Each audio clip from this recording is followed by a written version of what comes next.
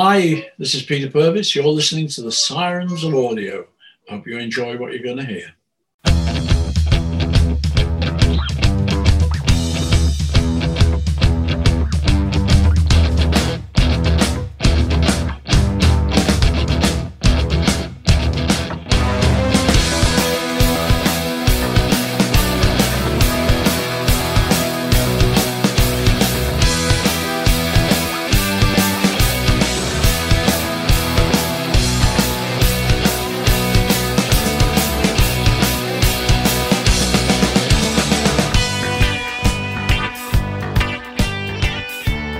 G'day audiophiles, you're listening to the Sirens of Audio, the podcast that explores the universe of Doctor Who and the audio media. My name is Dwayne. And my name is Philip. G'day audiophiles, good to be here. And just a reminder, if you're watching us on YouTube, just hit the subscribe button, hit the like button, and make sure you subscribe to us on your podcast feed too if you're listening to us that way. Great to have your support. Thank you for that. We've got a good show lined up today, Philip. We do indeed. Looking forward to it as always. Tell us about it. Well, today we have Elliot Chapman coming to speak to us. So people may know him. He took over the role of Michael Craze. So Ben Jackson, of course, a favourite companion, first of the modern companions that the producers decided to introduce with William Hartnell, Ben and Polly, from the swinging 60s. And so Michael Craze played him very successfully for about 12 months or so. And unfortunately, Michael Craze passed away with a tragic accident, actually, in a pub he was running, and so was never able to come back and do any Big Finish. So for a long time, Big Finish wasn't recasting, and then finally decided it was time to. And I guess most fans know what the accident was, but what was it? He fell down a flight of steps. So he was just, in his pub, he fell down the steps. And, That's terrible. Yes, it's awful. Okay. So Elliot came in and started doing Ben Jackson from the Yes Men, which was the very first early adventures, written by Simon Gurrier, wasn't it? It was indeed. And I don't think he was originally intended to become a regular to start with, but he ended up being given more and more to do throughout both the early adventures and the Companion Chronicles. So done quite a few stories now. How many has he done, Philip? That's a good question. I'm just looking. 12. 12 stories as Ben? 12 as Ben's. 12 as Ben. So okay. 6 of those are early adventures and 4 of those were Companion Chronicles. So, yeah. So that makes 10. Yes, 10. When I say 12. You did. Yeah, okay, sorry. Yes. He has done a couple of other things too. I know he's done at least one Fourth Doctor story. Oh, 11. There we go. We split the difference. He's done 5 Companion Chronicles. 5 Companion Chronicles. 6 early adventures. Early adventures and 1 Fourth Doctor adventure, but not as Ben, different character. Yes. Okay, so in preparation for this, Philip, I listened to The Forsaken, which was the second early adventures release, and it was a really interesting one, set in Singapore during World War II.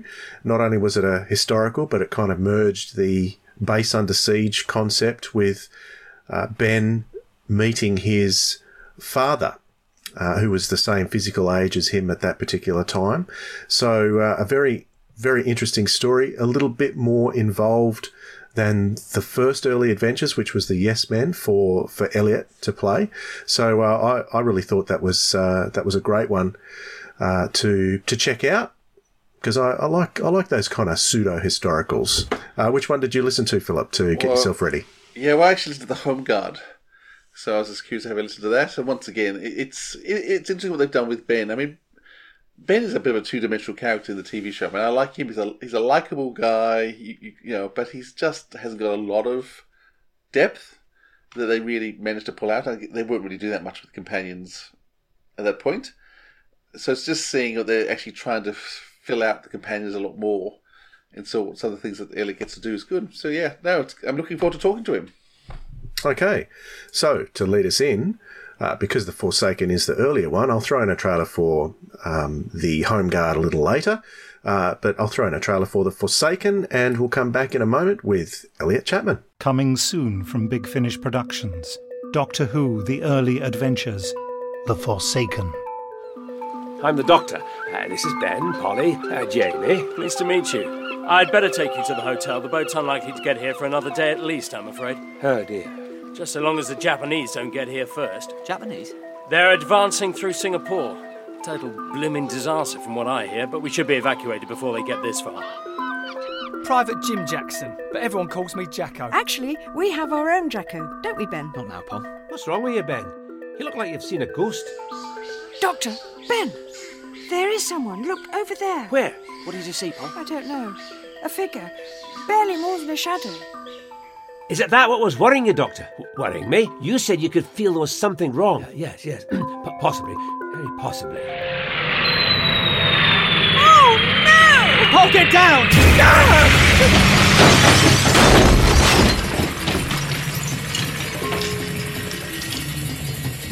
Oh, it sounds silly, but it looked like death.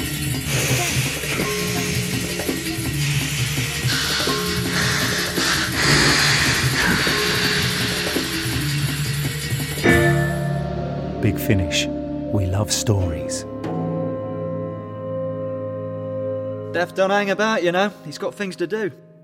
Well, audiophiles, it's great to keep interviewing different companions. The companion has an important role for keeping the story going with the Doctor.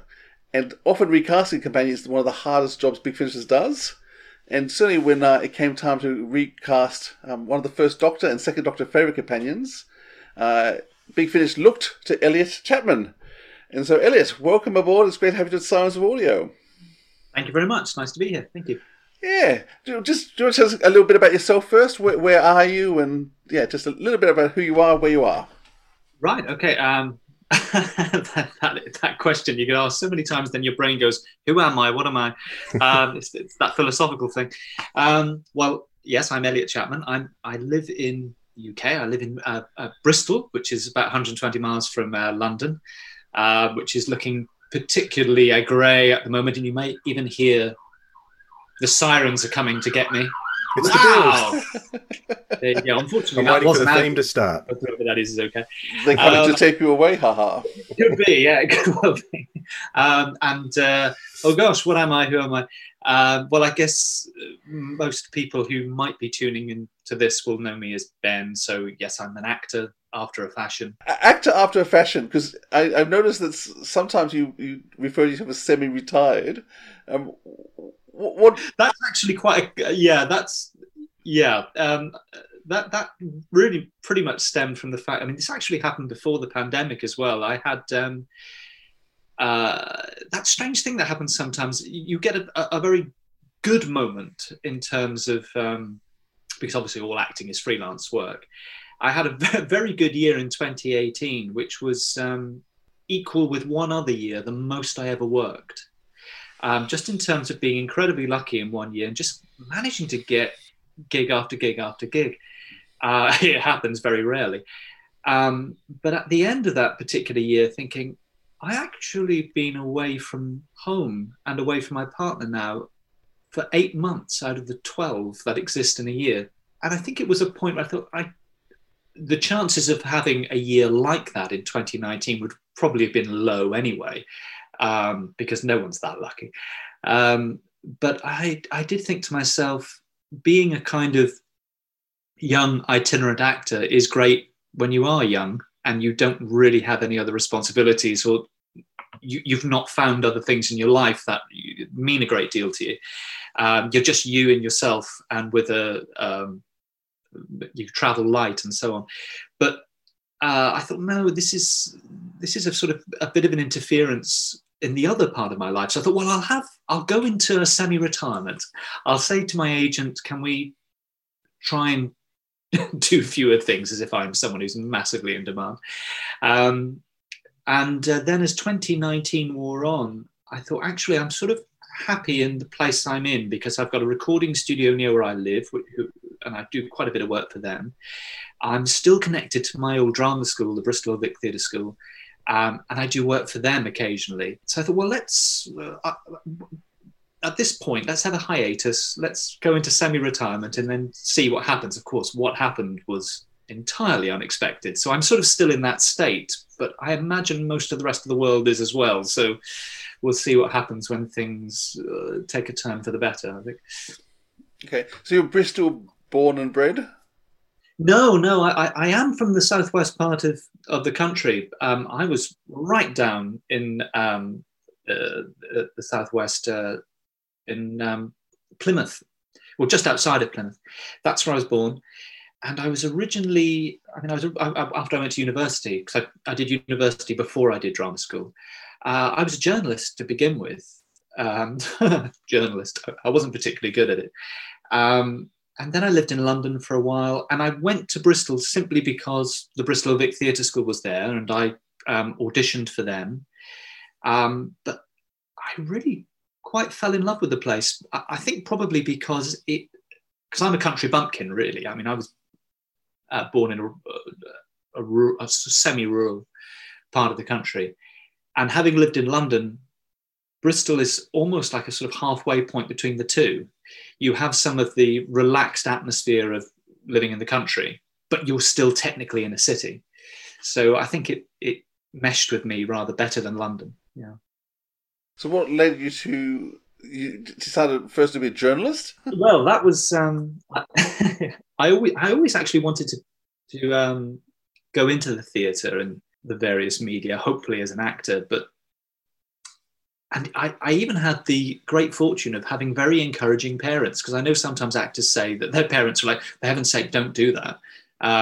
Go off and do something where you can actually, earn some money and have a standard of life. But they were really, really encouraging, God bless them. But it was me. I got to a point in my teenage years where I thought, I don't think this is a good idea. The only other thing I had something of an aptitude for was stringing together a coherent sentence. And I had teachers who said, maybe you should read English at university and with a mind to journalism, because then there's something kind of concrete at the end of it, which I did. And I started working on local newspapers and local radio. That was my sort of first stepping stone. But I quickly found that maybe the thing that makes a good journalist makes a bad actor. I think what makes a good journalist is to have a thick skin. And I really don't. And probably one of the few things in life where having a thin skin works is being an actor, because it's very easy access then to joy, tears, excitement when playing a part. I found it very hard as a journalist because I just psychologically always felt too involved in stories. And if stories became very serious or they were very emotional, it didn't do me too good. So then after journalism, I thought, I think I should get out of this. I don't think I'm a good fit. I was still prevaricating somewhat, and I thought, well, I'll go and do some teaching. So I did some teacher training, and then finally the voice that had always been quietly pushed away just got louder and louder. And I thought, well, you're still young enough to try out for a drama school. And my thinking was, why not go for the most prestigious, most highly acclaimed drama schools you can think of? Because if they tell you you're useless, it'll put it to sleep. It'll end it. Because I don't think I would have been that brave otherwise. But I was very, very fortunate in that one or two gave me an offer. And Bristol Vic was my favourite of the ones I went to. It just seemed to click with me. And then I ended up there.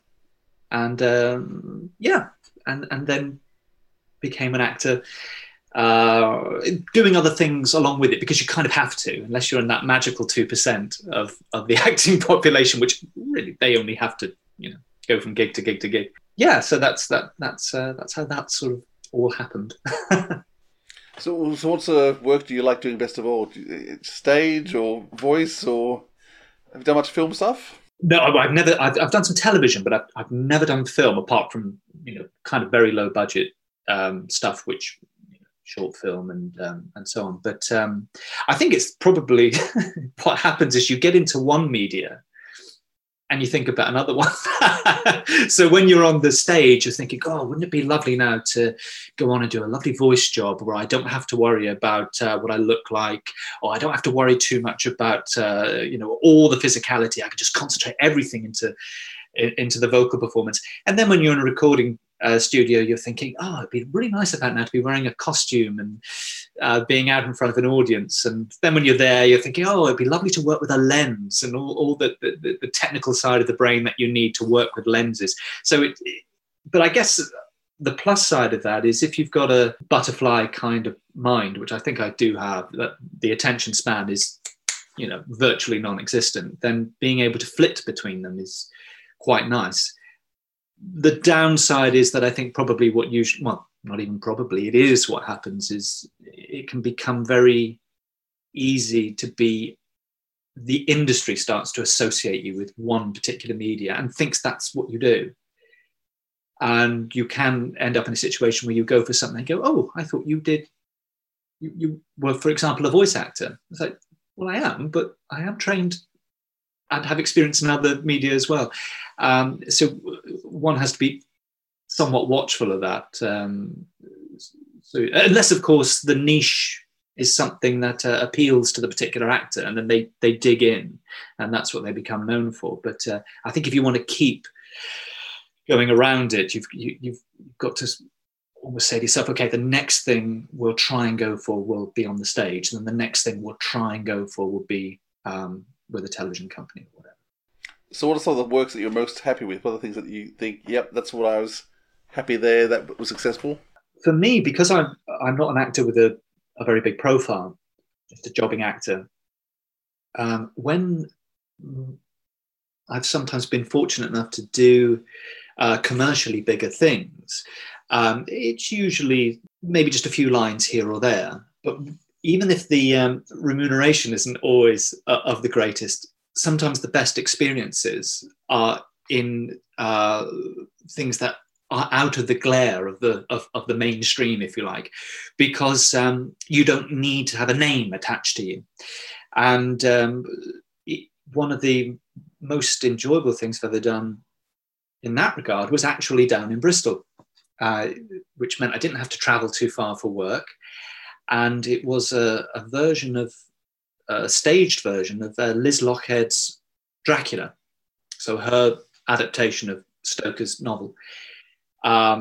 Probably the most interesting and complex adaptation of the novel by anyone. It's a fascinating piece of work.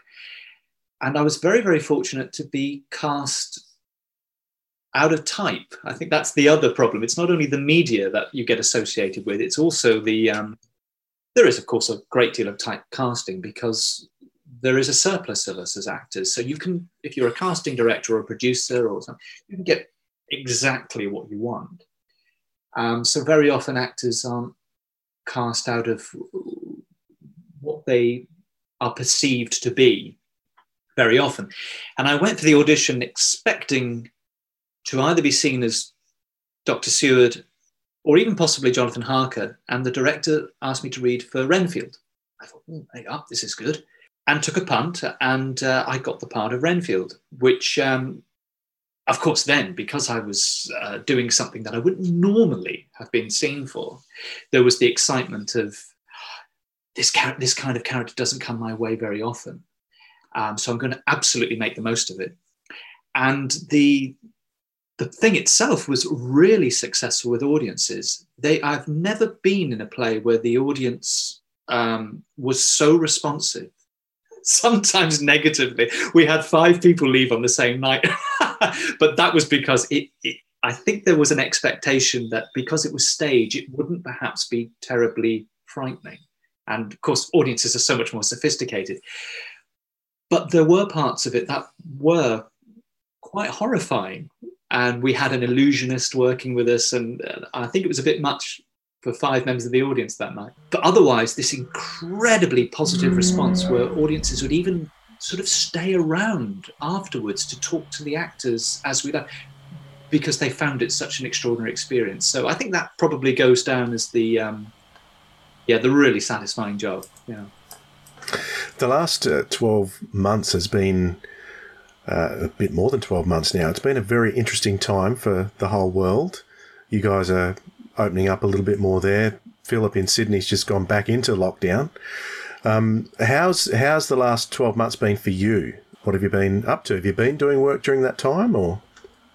Yes, I was fortunate enough that one of the things that happened was my old drama school, the Bristol of it, they needed to do their auditions for intake of a new year group of students via Zoom, which is completely different. Normally, a person would come to the school, get a feel for the school, meet an audition panel, do their pieces. And of course, that couldn't happen. So the audition process, which normally takes about 3 months, 4 months maybe, took closer to 9 because you can only see so many people in a Zoom call. So I was asked if I would be on the audition panel for that, which I did, and that was great. I mean, it's extraordinary the people out there and young people out there with just this immense talent, and you think, oh my gosh, sometimes you think I want to take you all, and then you've got to go through the selection process. So I did that for many months, which meant I could work from home, which was incredibly useful. But as I said earlier, I have a recording studio about half hour from me, and they were able to keep running very strictly. They would only allow one actor in at a time, and the studio manager was cleaning things all the time, kettle, door handles. And I'm pleased to say they've managed to survive it, and they're now in a situation where they've been able to extend it to 2 actors in the recording studio building, obviously in separate areas now. So yes, there is a sense that things are progressing. I pretty much had the year, nearly 2 years, more or less at home. Unfortunately for my partner, she is in a vulnerable group, asthmatic. So we made the decision to lock down as much as possible, even when there wasn't an official lockdown. I think it's make or break for a partnership. Unfortunately, we sort of found we do get on. So we had a year of when we're not working. She was very lucky to be able to work from home as well with hers.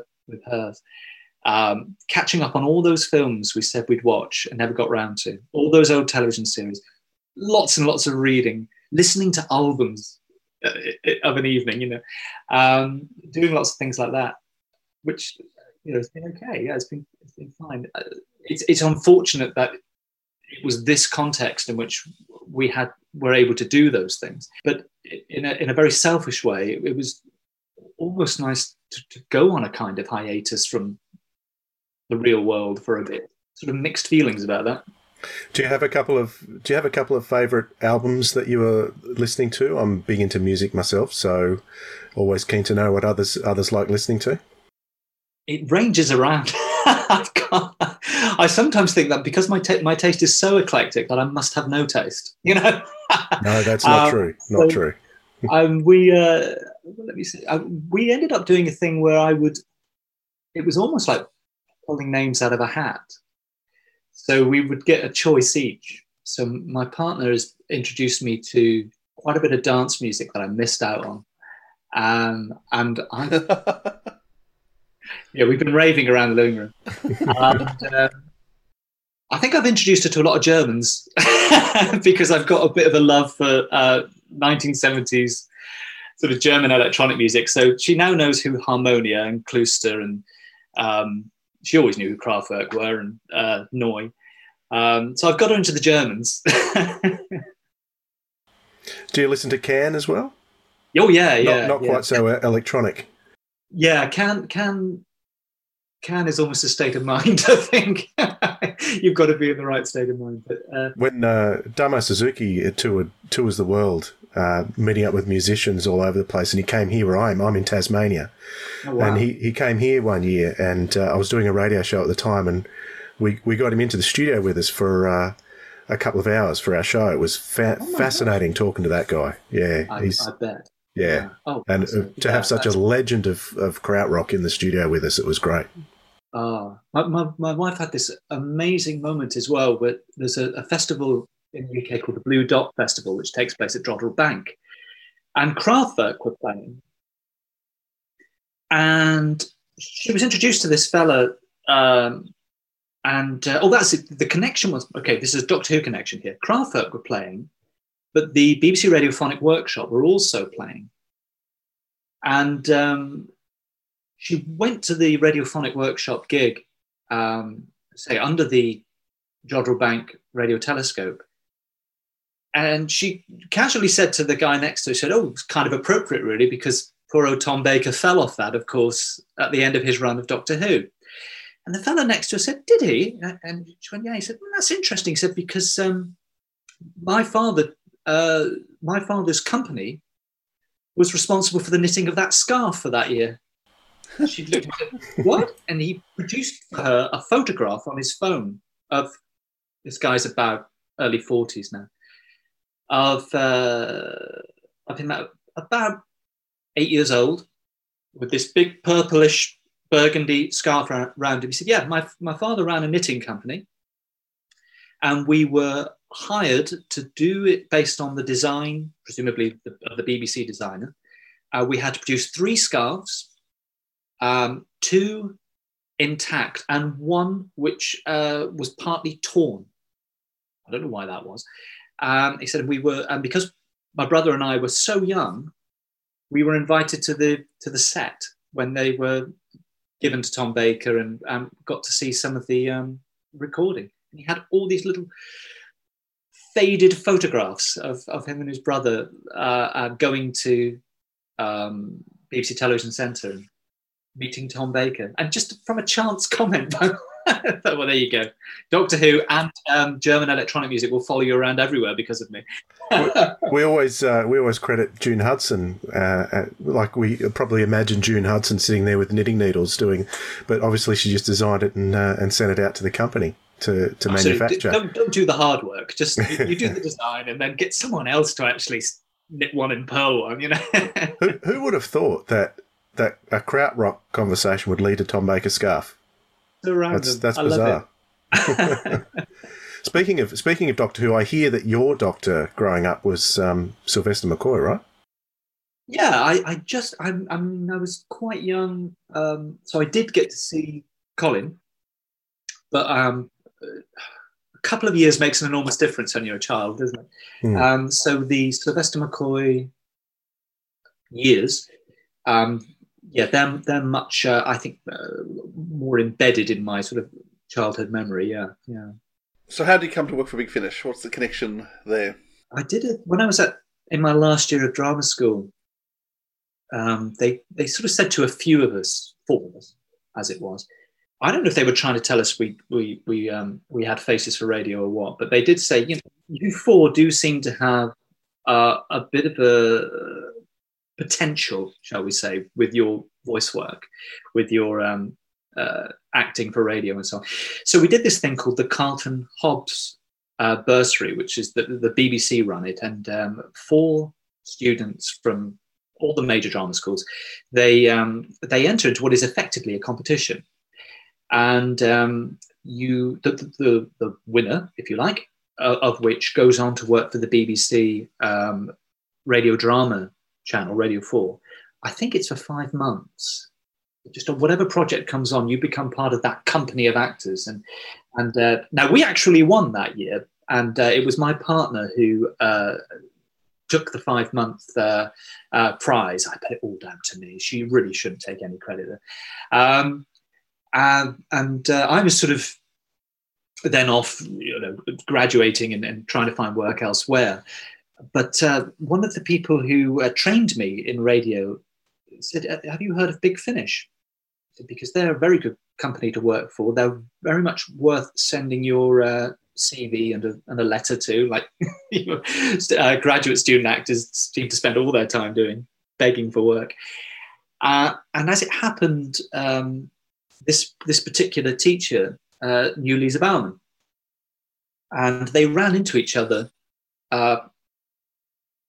And my name must have been quite fresh in this teacher's mind. And she said, if you do receive a CV and some sound clips from Elliot Chapman, give them a listen over, because I think he might be, useful to have in the back of your mind. And Lisa said, okay, fine. And luckily for me, she happened to listen to some of the stuff I'd done for radio at the time that they were looking for a Ben, the possibility of doing Ben without Michael Craze. And I just happened to have, as one of my sound clips, a radio play I had done where I was playing a young Cockney lad. So it just did that. And then I was doing a play and an email pinged into me during an interval. We were actually doing the play. And there it was. And I thought, oh, yeah. But then I started to panic. So I thought, how am I going to do it? Because I'm doing this play for months and months and months. And as it turned out, I was able to catch a train in to do my very first couple of episodes before a matinee show. I mean, thank heavens the trains were working and they were running on time that particular day, because I went up in the morning and I worked to the early afternoon. I made it back very, very fast, did the matinee show and then did the evening show. And we did the third and fourth episodes, I think, a couple of days later when I wasn't having to do I didn't have to do a matinee. So yeah, that's really how that happened. Just one of those lovely series of coincidences, really. Were you a bit of a fan of Doctor Who beforehand? Oh, sure, yeah. One of the things about the period I think I was growing up on it was, although it was sort of coming to an end in its original incarnation, it was actually quite a good time, because you'd get a season every year of stories, Colin or Sylvester in my case. But we had a mobile video library that used to come to our street, and they had all the early BBC, the old BBC Enterprises videos of earlier stories, Scenes of Death or Pyramids of Mars or something. And my dad used to hire them out for me. So I had this diet of the stuff before my time. And then when it did stop, I think the early 90s was full of repeats of old Bill Hartnell stories. And I remember the BBC did a season of one story per Doctor. So I'd say up until about 94-ish, say about 85, 86 to 94, I was really solidly into it, loved it. Then I think a combination of it being off for as long as it was, plus 1994, teenage years really start kicking in. It sort of disappeared for a long time. Popped up a couple of times, I think. Something might have triggered an interest. Oh, I'll go back and look at some old stuff. And then when it came back properly in 2005, I remember being really making sure that my Saturday early evenings were clear to watch those go out. And then when Ben came around, obviously I spent quite a bit of time watching and or listening to the existing or non-existent, but at least existing on sound, Ben and Polly stories. And then it was just very easy to start rewatching bits of the classic series again, which was enormous fun. Yeah, so it's gone and it's ebbed and flowed.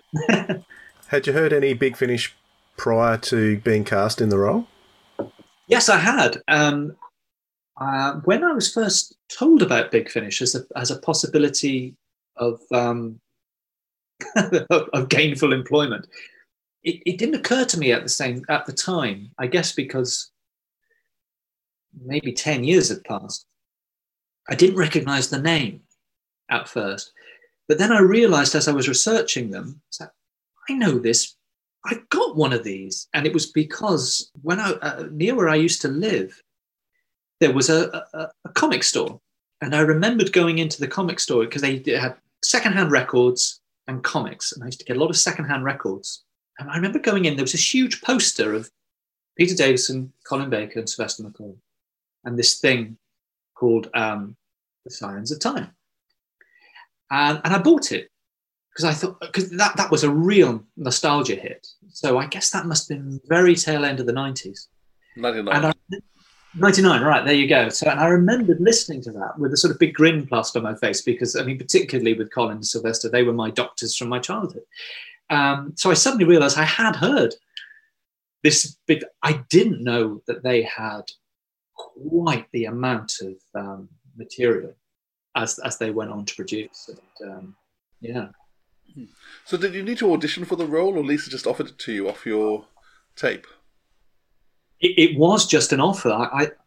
I'm not entirely sure of the narrative of events. I think perhaps other people were listened to, because in radio and in audio, it's a bit different to television and theatre, where you do audition in front of people. This is very much you have your collection of little clips from whatever radio or audio you've done, and then it's available to producers and directors and casting directors, should they be interested. It's one of those things you never know you're being listened to. So it for me, it felt very out of the blue, but I imagine given the importance for Big Finish, because I know recasting was not something they entered into lightly. I imagine they listened to other actors. I don't know. All I know is that Lisa had been given my stuff, as I said, by this teacher of mine, and it was just very, very fortunate that I had, I think, this Cockney role of this young guy on it. So I just think it was just one of those lovely serendipitous moments, where that clip arrived at the right time. There's not much of Ben's stuff around. Were you kind of aware of who he was, though? Yeah, oddly, because when I was watching Doctor Who as a child, there wasn't the merchandise around Doctor Who as there is now, of course, but there would occasionally be little bits and bobs. And I remember that my grandmother bought me maybe sort of half a dozen to a dozen of the old novelizations. And a couple of them were earlier ones. And there was this character called Ben, and there was this character called Polly. So yeah, I knew the name. When the part came my way, I was directed towards the War Machines, because that existed completely, and it was his debut. But I managed to very easily track down all the things that, thank heavens, it all existed on sound. Even though there are only a few episodes, and thankfully now, due to the animated reconstructions, there's more of a sense of complete, as much as a sense of completeness as I think you can get, short of the tapes turning up again. That helped a great deal. But as I was doing Doctor Who on audio, or I was about to do Doctor Who on audio, listening to television stories was perfect in a way. Coming soon from Big Finish Productions, Doctor Who, The Early Adventures, The Yes Men. No one home? No one anywhere, Ben. It's all very odd. You want to investigate? Don't you?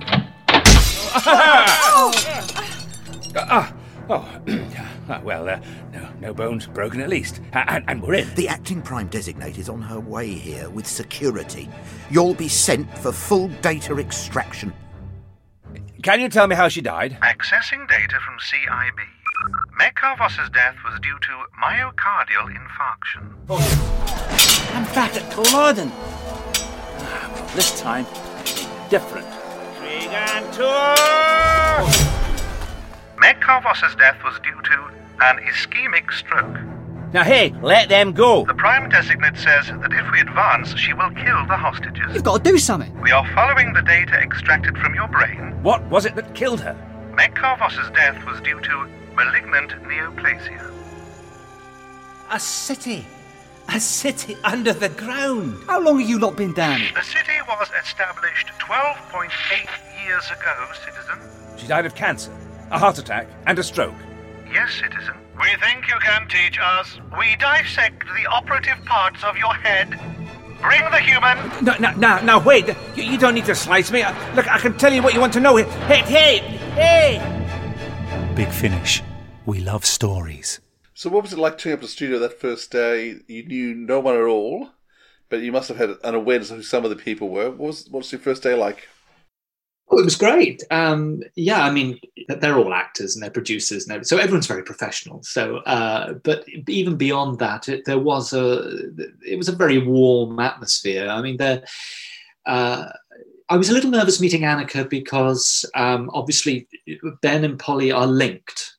And Mike is someone she not only worked with but had become a friend, and I found out later that they even done the convention circuit together at times. So they were a proper duo. But I think it really helped that. I mean, she's an incredibly good-hearted, charming person anyway. So it's like, I felt immediately welcome. But I think probably what helped a little as well was I didn't come in with any intention of reinventing the wheel. I think she was pretty clear that I'd done the research, and that as far as I was concerned, Mike had laid the foundation, and I was going to stick as closely to what he had done. I think that probably did help. And Fraser is just life and soul of the party. He's a very good. It's interesting as well because a lot of the atmosphere on a television set or on a radio or in the theatre is determined by the lead.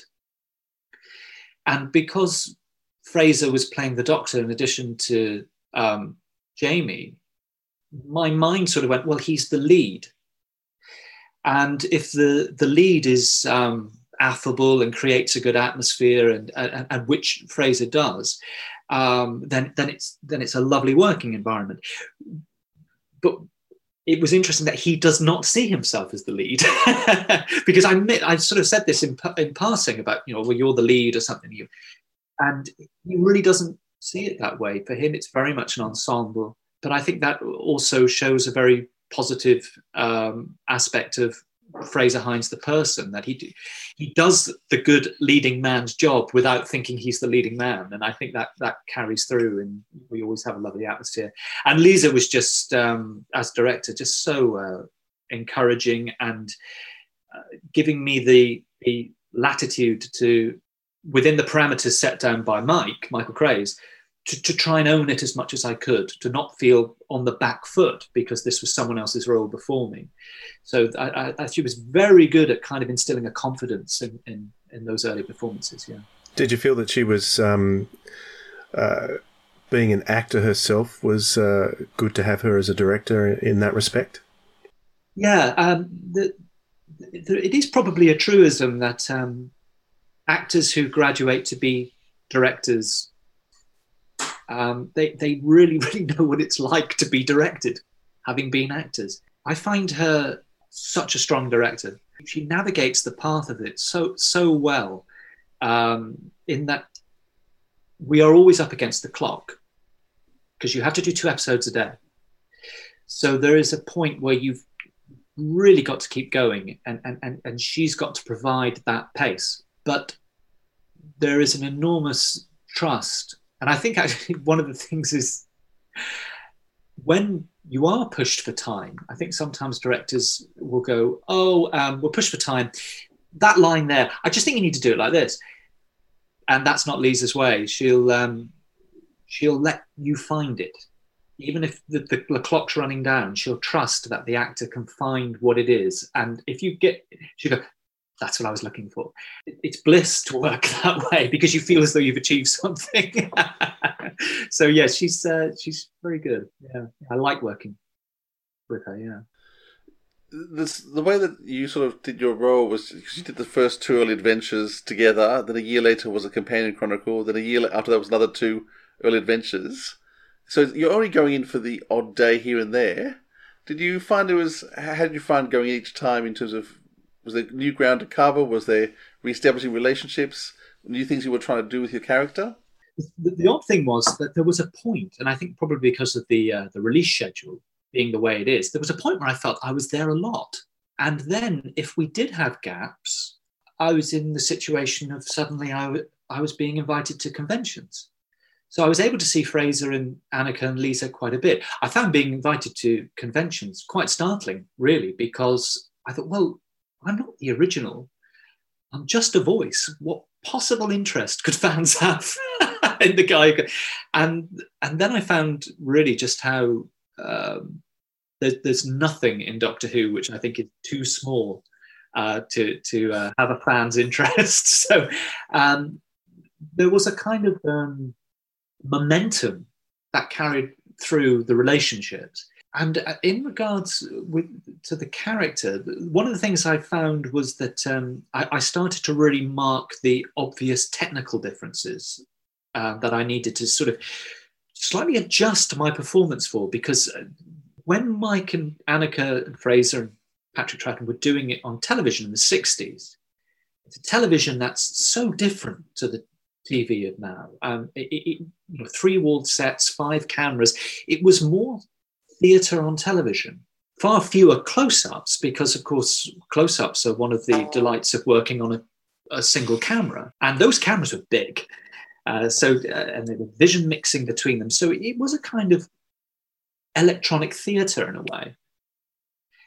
And the performances, given the technology, particularly in regards to sound, the actors are slightly pitching it up to allow for that. You fast forward to now, and you've got this very, very high-tech, very sensitive microphone, and you're in a booth, and they have complete control over the sound. So I suddenly realized, actually, I need to make sure that as much as I'm trying to follow in the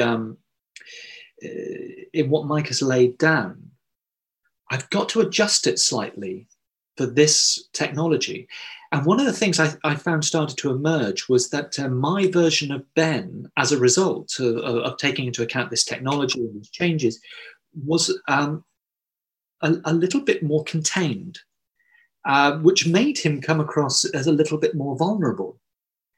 So I don't think it's a massive jump, but I always think of Mike's Ben as being the tough Ben, and my Ben is probably being the slightly more, as I say, vulnerable one, because you have to sort of come down a bit. You have to, which doesn't really lend itself for that kind of same pitch of attitude that Ben has on television. But I think what also fed into that were the writers on Big Finish were very keen to suggest more interiority with the companions than had perhaps been the case on the television. Because, of course, they're writing in a context where there is a new series on which characterization has been upped. Big Finish it's interesting with their Doctor Who, they almost have to balance out two quite different iterations. They are doing the classic series, but they are doing the classic series in a context in which the new series is made. So I think that what they've done as a result is they've upped the characterization of even those established companions. There's more about, as I say, their interiority or their emotional landscape, or putting them through a ringer as individuals than perhaps there was on the television in the 60s and 70s and 80s. And that's not to denigrate that period of Doctor Who. That period of Doctor Who was about plots. It was about ideas. A lot of television back then wasn't quite in those genres, wasn't quite as much about characters as it is now. The characterization thing is almost quite new, really. Actually taking from prestigious drama and so on. Yeah, in preparation to speak with you tonight, I listened to The Forsaken today, which is a perfect example of that, where Ben comes face to face with his father at the same physical age as him. So that's an example of the characters themselves having more to them than they ever had on screen. There was only the companions that we saw on screen. We never saw their relatives or anything like that. So that is definitely a new series thing, which is it's great, and the audio medium lends itself perfectly to that kind of development too. So yeah, I agree with what you're saying. It's great. That was an interesting one. Yeah, I do remember that, because as you say, it's the double whammy. It's not only meeting your father, because it was also established that Ben's father was dead in another story.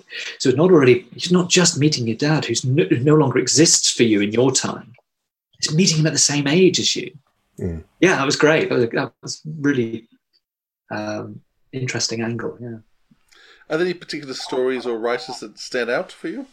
I think I really like Simon Guerrier, because I think he does a rather clever thing, which is he's very aware that in our case, these stories had to be kind of set around 1966. I don't mean the year 1966, I mean the season of 1966. So it didn't matter if you were off on an alien planet in the far future or whatever. There had to be a sense of the tone, the style of a 1966 Patrick Troughton Doctor Who. At the same time, you can't write as if the last 50 odd years hasn't happened. And I thought he was always very clever and very witty at encapsulating some of the anxieties, obsessions, but also the technology of the current era, and neatly and anachronistically putting it back then. There's one episode I remember that everyone's using what is effectively iPads. He refers to them as, they're referred to in the story as "pass me the flat computer," because of course the concept wouldn't be there.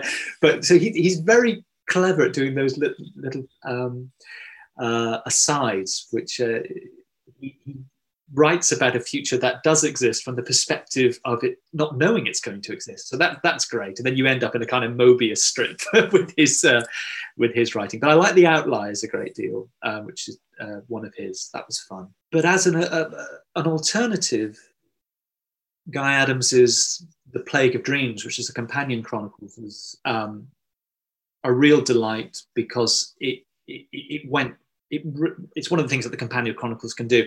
It really broke with what expectation is for a Doctor Who story. It gave me this other lovely part to play, and the last one I did, which was with David Warner, which was a bit of a prize because you were talking earlier about my first day, and Fraser was kind of giving me a little rundown on Big Finish and knowing it was my first day.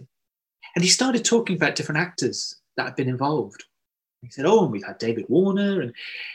And I said, "Oh my God, David Warner." And he said, "Oh, do you like David Warner?" I could notice him smirking a bit in that phrase. I didn't know there was a connection between Lisa and David Warner. How could I know? And I'd said something like, "I think the man's a walking, talking masterclass." I think that was the phrase I used. And Lisa said, "Oh, I'll tell him that tonight over dinner. He'll be amused." And of course, I think I went bright red, realizing that there was a connection between them. And Fraser said, "Well, at least you didn't turn around and say, 'Oh my God, he's a terrible actor.'" I went, "Oh yeah, that's true." I said, "But no, God, absolutely not. He's one of my all-time acting heroes." And 4 years later, the lovely Ian Atkins, who used to produce the companion chronicles, he said, I think we've managed to secure David to do a companion chronicles with you," which was simultaneously really exciting and a little unnerving because I said I'd admired his work and what he does as an actor for an awfully long time. But he was a delight. So that one on a very personal level, because it meant, it's quite something to act alongside one of your acting heroes.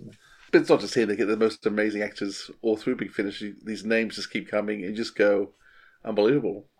It is extraordinary. I mean, and the excitement of a guest cast list coming through. Who am I working with on this one? Who are we working with on this one? I remember we did, I think it was The Outliers, we were working with Alistair Pitry, and he was just doing Star Wars. So that was all incredibly exciting. I think Rogue One? I think he was in Rogue One. Yes, I think he was doing Rogue One. So we were all somewhat in awe of, he was part of this other, legendary fantasy series. So why the decision to stop playing Ben? That was sort of connected to the general feeling I had in 2019 of after this very, very good year I'd had where I'd worked a lot. I am missing home. I am missing being around my partner. It's lovely to work as an actor. And I do have a mortgage to pay. But I need to, for this other aspect of my life, I can't just always be on the road. And the more I sort of got into that way of thinking, you start to think about other things that you do. And I thought, with Big Finish, I've been doing that for 4 years on and off. I'm probably at the end of my piece of elastic in terms of what I can bring to Ben. I mean, even though, as I've said earlier, I think writers have worked so hard to make those characters even more multifaceted, but it was probably as much as I thought I could bring without starting to bend whatever Mike Craze had laid down out of shape a bit. I'd also, as I said, done some conventions by then, but a little voice in my head went, much longer are you going to do this? Are you going to play Ben in 2 years' time? 5? 10? And I had a sort of similar feeling about the conventions. Can you see yourself being able to go to them with the same passion and energy in 5 to 10 years' time, or are you going to be going through the motions slightly? I know I'm a person who sometimes likes to know where the exit sign is almost on everything in life. And I'm a sort of strong believer in the idea of a series of enjoyable and intense moments rather than trying to drag things maybe past their best. And the more this was sort of going around my head, someone made a throwaway comment to me, which was almost like a signal from the universe. And it was a perfectly innocent comment. They said, you do realize you've done almost as many, or you've done as many episodes for Big Finish as Michael Craze did for television. And I went, oh, no, I didn't know that. And I thought about it for about half an hour after the person said, and then is it really tasteful to carry on in that, knowing that, that's the original, he's the definitive. So I started to think that as well. I thought, I think you've just been given almost like the final little push to make a decision. So it was like, yeah, I'm really pleased with those 4 years. Maybe I should go before I do something that I don't think was very good. So you say it's no, never, or just no, not now? Oh, I doubt strongly that well, no, it would be. I wouldn't return. I mean, I don't think that would be terribly fair on Big Finish, to be honest, to have an actor who's constantly, well, I'm starting again, I'm starting again, because they've got things to consider, and they've got a schedule in their head, and so on and so forth. So I don't think that would be terribly fair to them if I started to make overtures of, I'd very much like to come back to that part. And frankly, I don't think it's necessary, because I think one of the wonderful things about the fact that we are now in a phase, an era where after that initial, will this work? Will the fans like people being recast? And Tim Treloar's done such a lovely job of the Third Doctor, and I got away with playing Ben. I think we're now in a situation where it can be recast again. I think Ben now, Michael Craze will always be the definitive Ben, but I think we're in a phase now where Ben is a character that can be played by other actors in just the same way as the First Doctor is now a character that is played by other actors. William Hartnell is the definitive. He is the First Doctor. But we've had David Bradley. Heavens, even I've played the First Doctor, albeit for about 2 scenes in a Companion Chronicles, which no one should ever listen to because, oh boy, Peter Purvis, and his job is safe as the custodian of the First Doctor. But yeah, I think that yeah, go on. If they want to do Ben stories, absolutely give another actor a crack at it. It's a fun part. So you cope with being recast, okay? You don't mind? I mean, if I've nicked the job from someone else can give me. No, that's a bit frivolous. No, but I think it would be incredibly hypocritical of me as someone who was lucky enough to inherit this part to bristle about someone else doing it. No, I think it would be interesting. Yeah. And maybe, depending on how fans feel about it, because ultimately fans vote with their wallets when it comes to Big Finish. But maybe because I tried as much as I could to stick to Mike's approach, but inevitably there would be a drift. That the next actor might even be able to push it a little on further. I'm not saying lose sight of what Mike did. I think that would be a mistake. But there might just be a chance to push it in a slightly different zone. Who knows? Did Annika ever tell you how she felt about your performance?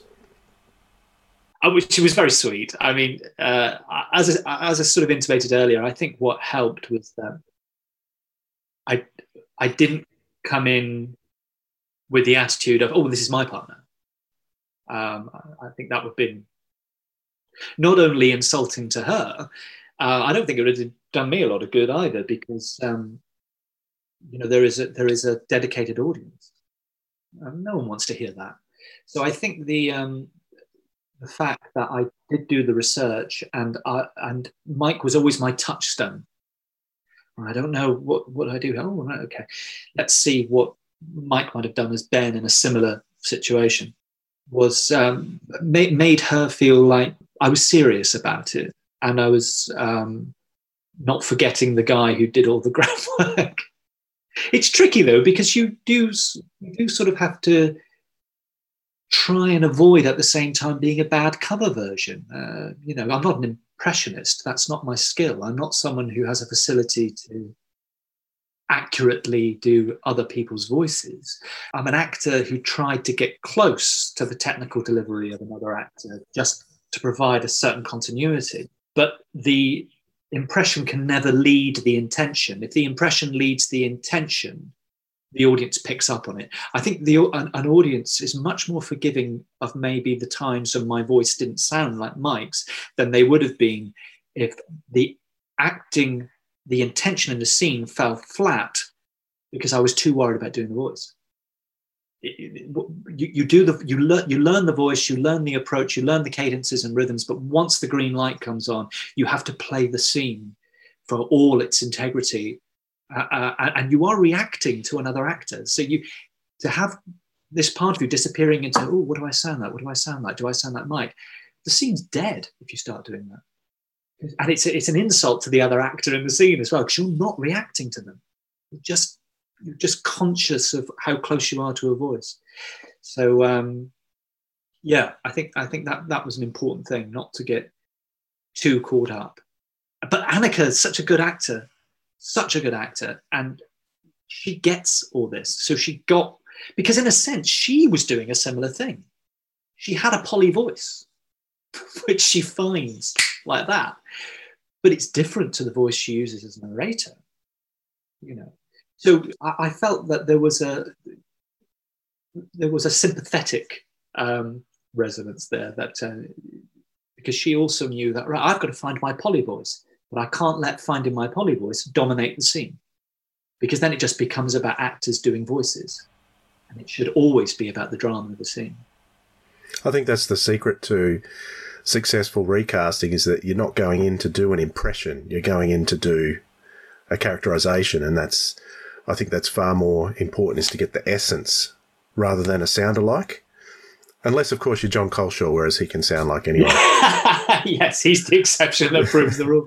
Yeah, no, I agree. I can understand why, we've all done it. I remember years and years ago, they used to I used to listen to a lot of radio. It's one of the reasons that I like radio acting, radio drama and radio comedy. They used to do reruns of Dad's Army, the British comedy Dad's Army, but on the radio.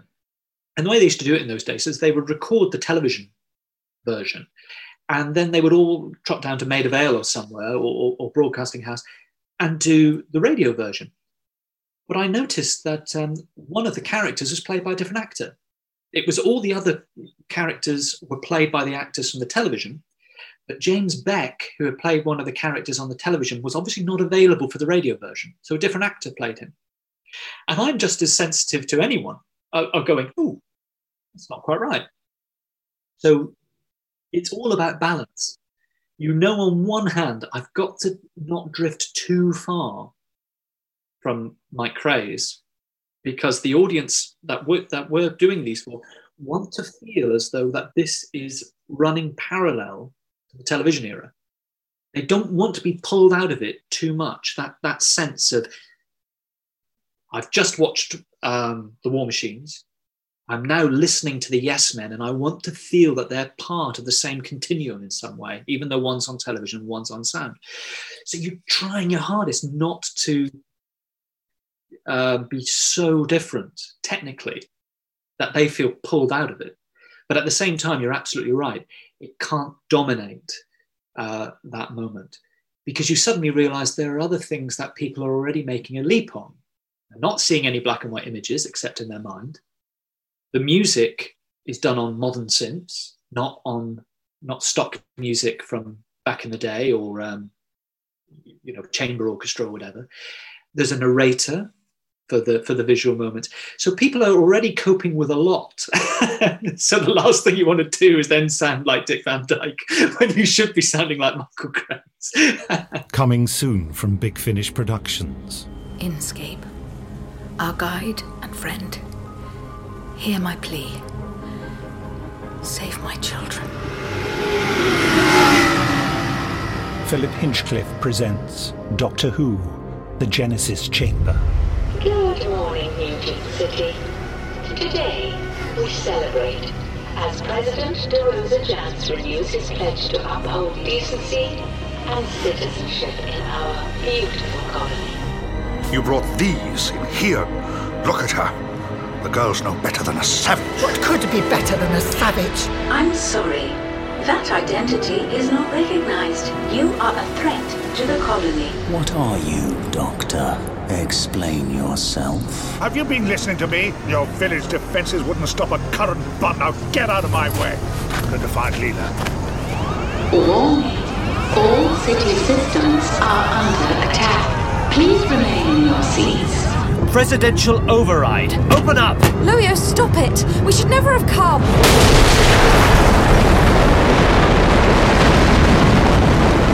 You are a Time Lord. You travel through time and relative dimensions in space. You have no right, no right, no right! Doctor, your history is alarming. Big Finish. We love stories. You actually did an audio with Tom Baker that was not related to Ben Jackson, so tell us about that. Oh yeah, that was great fun. I think it was I think it might have been a kind of, well done. The Ben stuff seems to have worked. Because I do remember when I did the first one, I was told, because it was so early on in this whole recasting thing, we're not sure if this will work. This might be it. We'll see. And thankfully, I think for the very reason that you mentioned earlier, that the script was good. So people were happy to hear more. But I was given this sort of reward, which was, do you want to play another character? Would you like to work with Tom Baker and Lou Jameson? I was like, yes, I'd love to work with Tom Baker and Lou Jameson. And it was the most wonderful experience because it was in a completely different studio than any of the ones I was used to. It was out in the country near where Tom lives. So it was lovely surroundings for a start. And it was the height of summer, or spring going into summer. And it was a 6-parter. So we were there for longer. It took about a week to do. It was a bigger cast. And I was playing, I think it turned out, I was playing one fairly sizable role, a smaller role, and 2 little blink and you miss them roles. So I had plenty to do. It was a wonderful experience. And the thing I remember most of all was my ribs aching the week after, because Tom Baker's really like that. And I just was doubled up most of the time. But he's so funny. But he really, really was quite magical to work with. And I think one of the reasons is he knows the part so well. He's created this version of the Doctor and he's played it on and off. He knows what he's doing. It's this wonderful ability to sort of riff on the scripts and then make the suggestion, do you want to have that, or do we want to stick absolutely to the writing? He never rides roughshod over the writing of the script writer, I'm not going to say that, but he's very good at pinpointing maybe some things that will work simply because he knows his Doctor inside out. And I remember 2 instances. One was he had to fly on the back of a giant reptile, something that can be best achieved on audio. And I don't know if I can do this because we haven't been introduced. So he got the reptile named. We'll give her a name, which was great because then it set up another little thread that ran through the rest of the story, was the references to this giant reptile who was then a character in its own right. And he was very good at just amending certain lines to make them perhaps a little bit more inventive or unpredictable, which was really, really interesting to just, he does it all on the fly as well. He's a very fast mind. And Louise Jameson, absolutely delightful to work with. It was a great cast all around. The only thing I regret about it is 2 days before I was due in the studio, I got a terrible cold. And the only upsetting thing about the whole experience is I can hear it. I can hear how bunged up I am playing more the president's son role than the other role, which a few more days passed, so it ebbed away a bit. But yeah, that bugs me. Anytime I've ever heard that, it's like, oh, you're so bunged up, and you can tell. But never mind. I noticed that I've seen online that you've done conventions. I don't know how many you've done with Tim Treloar. I saw one that you did with Tim. Fans are often not backwards in coming forwards with expressing their opinions. Did you ever have much resistance to recasting in your convention travels? Because I know online there are still quite a few fans who say, "Oh, no, it's a recast. It's not the same. I'm not going to buy into it." Did you get much of that during conventions? To tell you the truth, I readied myself for it because, in a way, doing a convention is almost a PR exercise. You're there as an ambassador for the show and Big Finish, as it would have been in my case. I mean, I never went hunting. I mean, Lisa Bowen did actually say, don't go to message boards. I thought, I don't even know where they are. I said, don't go to message boards. And I said, okay. But I never experienced anything but real positivity. Fans are really sweet at conventions, and I prepared myself twice over. One, they're not going to like it because it's not Michael Craze. And two, they're just going to wonder who the hell I am. Who's that guy at the end of the autograph row? We don't even recognize him. But far from it, just absolutely lovely. And to the extent where I've got to know some people, either because I saw them repeatedly at conventions, or, I've got to know them on Twitter or something. And it's so positive. Yeah, I've never had any trouble. I think it comes down to the quality of the stories. If the stories are good, people accept you. I think if the stories hadn't been, you would have had more problems. It probably helped a great deal that I was cushioned by having so many original actors around. Fraser, Annika, they almost created a kind of atmosphere of authenticity. Because Fraser had his own challenge as well, because he was playing the second Doctor. Yeah, he was playing the second Doctor. He completely knew as well that okay, I've got to make sure that this is right.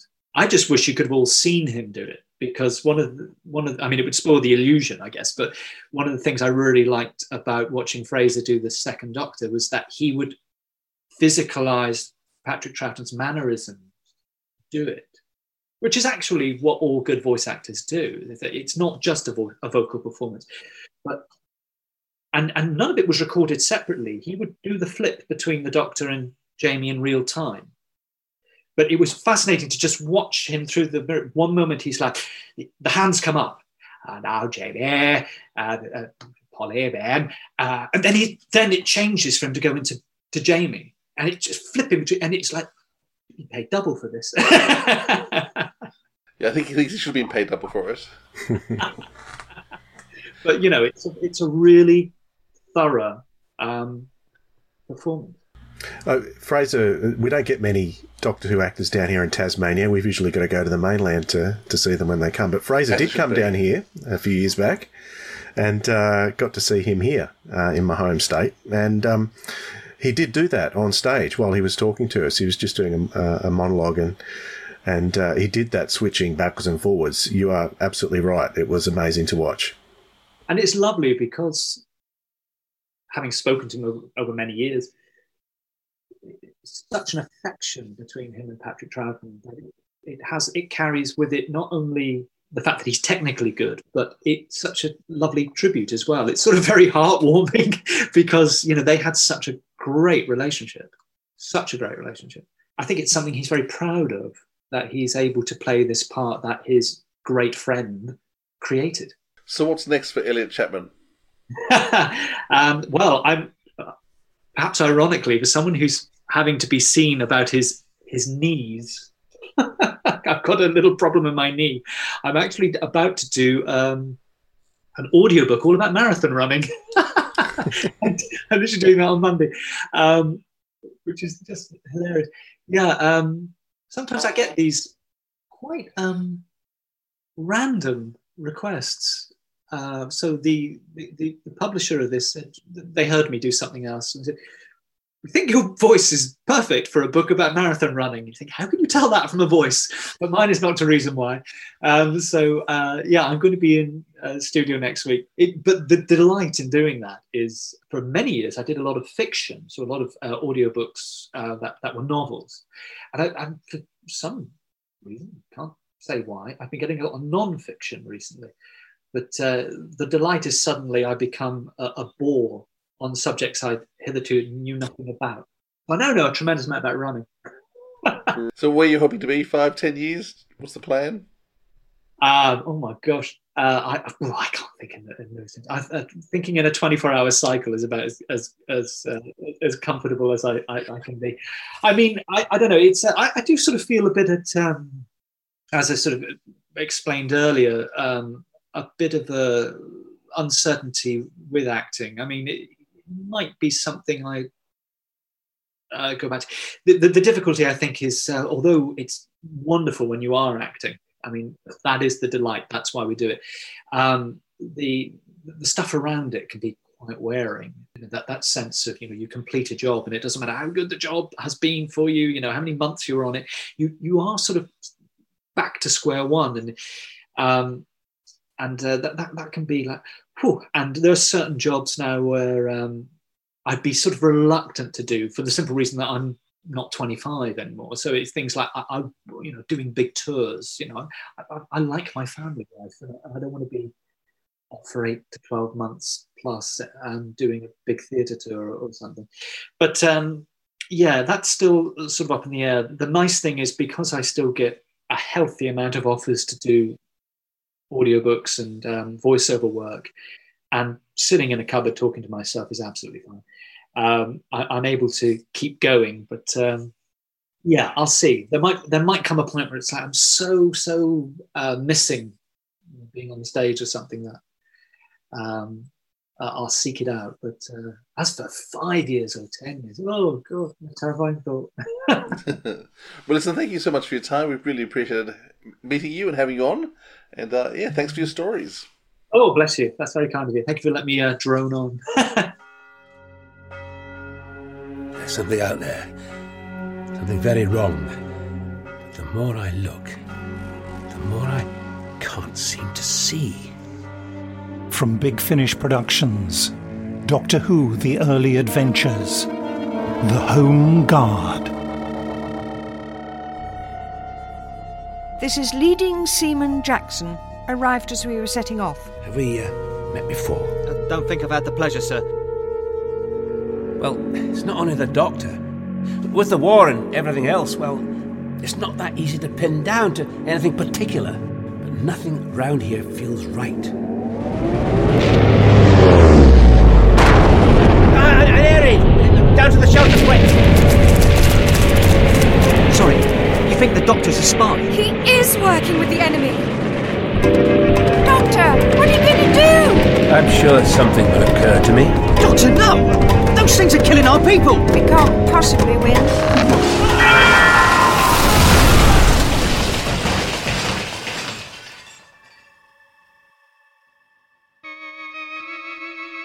He likes to be known as the Master. You two know each other? Oh, of old. Big Finish. We love stories. So there you go. That was a trailer for The Home Guard. That was the last early adventures that Elliot Chapman was involved in that we spoke about briefly there during the interview. What did you think of that, Philip? It was the great. interview, not the story. No, I know. It's a great time talking with Elliot. He's got a good sense of humour, and I just love the way he threw himself into the role and what it all meant. Yeah. For a few years, but now he's kind of stepped back and moving on with life and other things. So it's obviously a part of his life. He can compartmentalize his life, and he's managed to do that. Would it be compartmentalize? Oh, that's probably the word. I'm in lockdown. Be kind to me. My brain's not working anymore. Oh, I know. I'm stuck with all my family all the time. I know. I've done quarantine a couple of times myself during this whole thing.